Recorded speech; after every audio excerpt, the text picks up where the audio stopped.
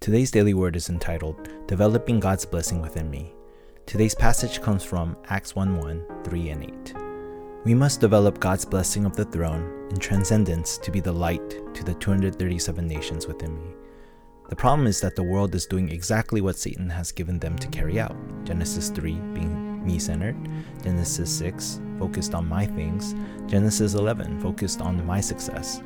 These are all great things, but Satan manipulates them to become the ultimate thing in our lives, where we start to lose how precious the church is, how precious people are, and the blessings that have been given to us are. The world falls to the pattern of toxic culture found in Acts 13, 16, and 19, falling to shamanism, idols, and shrines. The world follows without realizing Satan's 6 snares.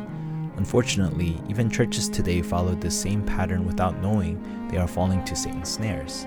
This is the Nephilim strategy, which has become the culture of the world today.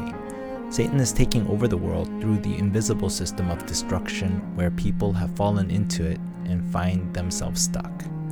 However, there are 3 settings that God has provided. We must edit our lives, imprinting our lives with Christ, being able to see all things and circumstances in Christ. We must also plan with God's kingdom plan, being able to transcend all problems and seeing God's plan behind the problem. We must also design our lives with the guidance of the Holy Spirit to discover who God has made me to be, my God-given things, and my God-given field. What is the most precious blessing God has given us? It's found in Genesis 1:27. It is the blessing that we are made in the image of God. If we are unable to see this, then the lies of the 3 organizations sound very alluring, focused on my potential, where the focus is on me. You are the hero. However, this is very dangerous.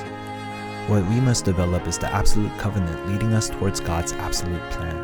Just like Joseph, where the image of God was implanted, he was filled with God's covenant and was given vision for what would take place to save the world ahead of time through his dreams, leading to an image that God has prepared.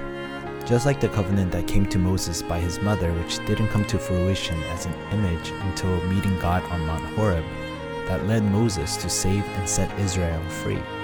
We also see works of God take place in the life of Samuel, David, Elisha, Daniel, as they held on to the absolute covenant, leading them to carry out God's absolute plan. This would later lead the early church to experience the blessings of Calvary, Mount of Olives, and Mark's Upper Room.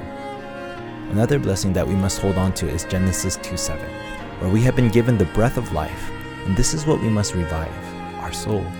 The 3 organizations today say to develop the unconscious realm inside of you. Once again, the focus is on me. What we think as freedom or social movements ends up being about me versus something. And that becomes the pattern of our lives, where everything is pain. Let us revive our soul in Christ today. What we must develop instead is the absolute journey. Though Israel became slaves, captives, a dependent state, constantly in war, and the remnant, in midst of their circumstances, there was the plan of God. This happened to be part of the journey that God had prepared.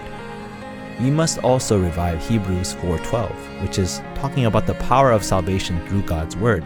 The Word is living and active. The 3 organizations speak of a different world focused on my things. What we must develop instead is the absolute goal that God desires. Though God takes us to a field of nobody and with nothing, God has prepared for us everybody and everything to bring about all change. In conclusion, we must find and restore communication with God by having a rhythm of prayer, a deep time of prayer enjoying the blessing of the throne, transcendence, and the light to the 237 nations. We can enjoy this blessing 24 hours as we live our lives interacting with the people in our field. Have a time of concentration and prayer, no matter your circumstance. Focus on the Word and breathing, restoring our soul, mind, and body. May we come to enjoy this time schedule of developing God's blessing in me in the field today.